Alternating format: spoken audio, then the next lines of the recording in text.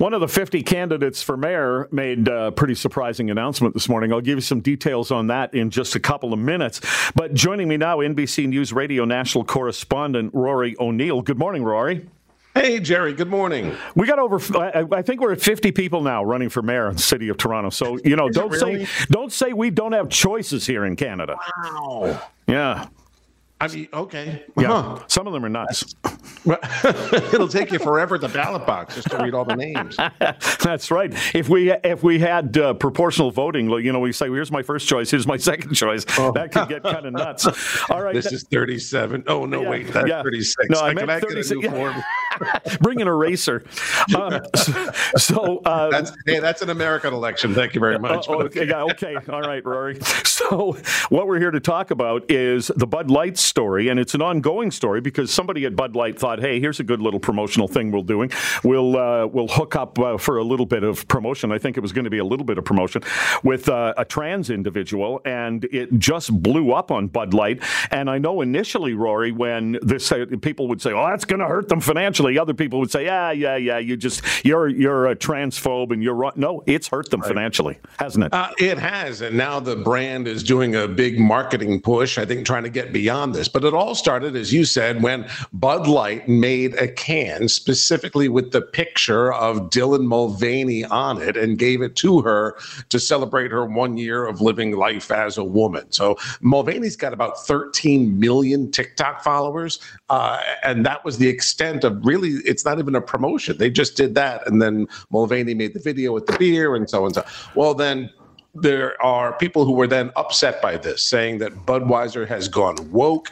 We saw Kid Rock, not Chris. Yeah, not we saw Chris Kid Rock with a machine gun shoot up cases of Bud Light. Actually, I didn't know Mulvaney had gotten the beer until Kid Rock was shooting it using an expletive and promising never to buy Budweiser again. So I didn't even know about it until the boycott started. Okay, but with all those TikTok followers, apparently what didn't happen is that all of Mulvaney's TikTok followers didn't step up and buy Bud Light.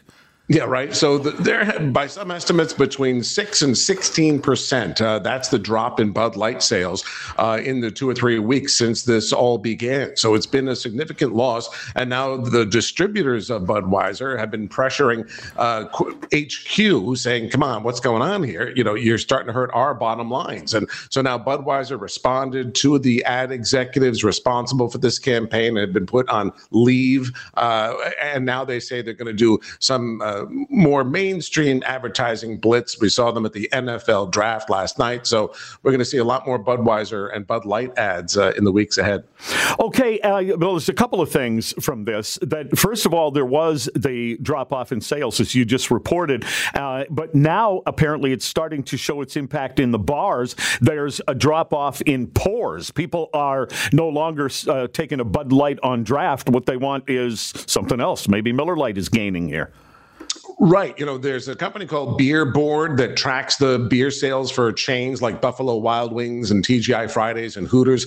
They say just the pours are down about 6%. And I was talking to someone else who said, it now brings up a discussion. So say you're watching the game at the table, at the bar, everyone sits down and one of you orders a Bud Light.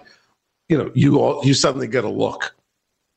And a lot of questions, and it starts a discussion every time someone at the table orders a Bud Light. Well, I think the other thing that's happening that we may never really know about, I'm just surmising here, Rory, and that is that executives of various companies have called up ad agencies or promotional people and said, that thing you were planning to do, why don't we let's just get back to advertising our product and stay out of the social issues. I bet that's happening.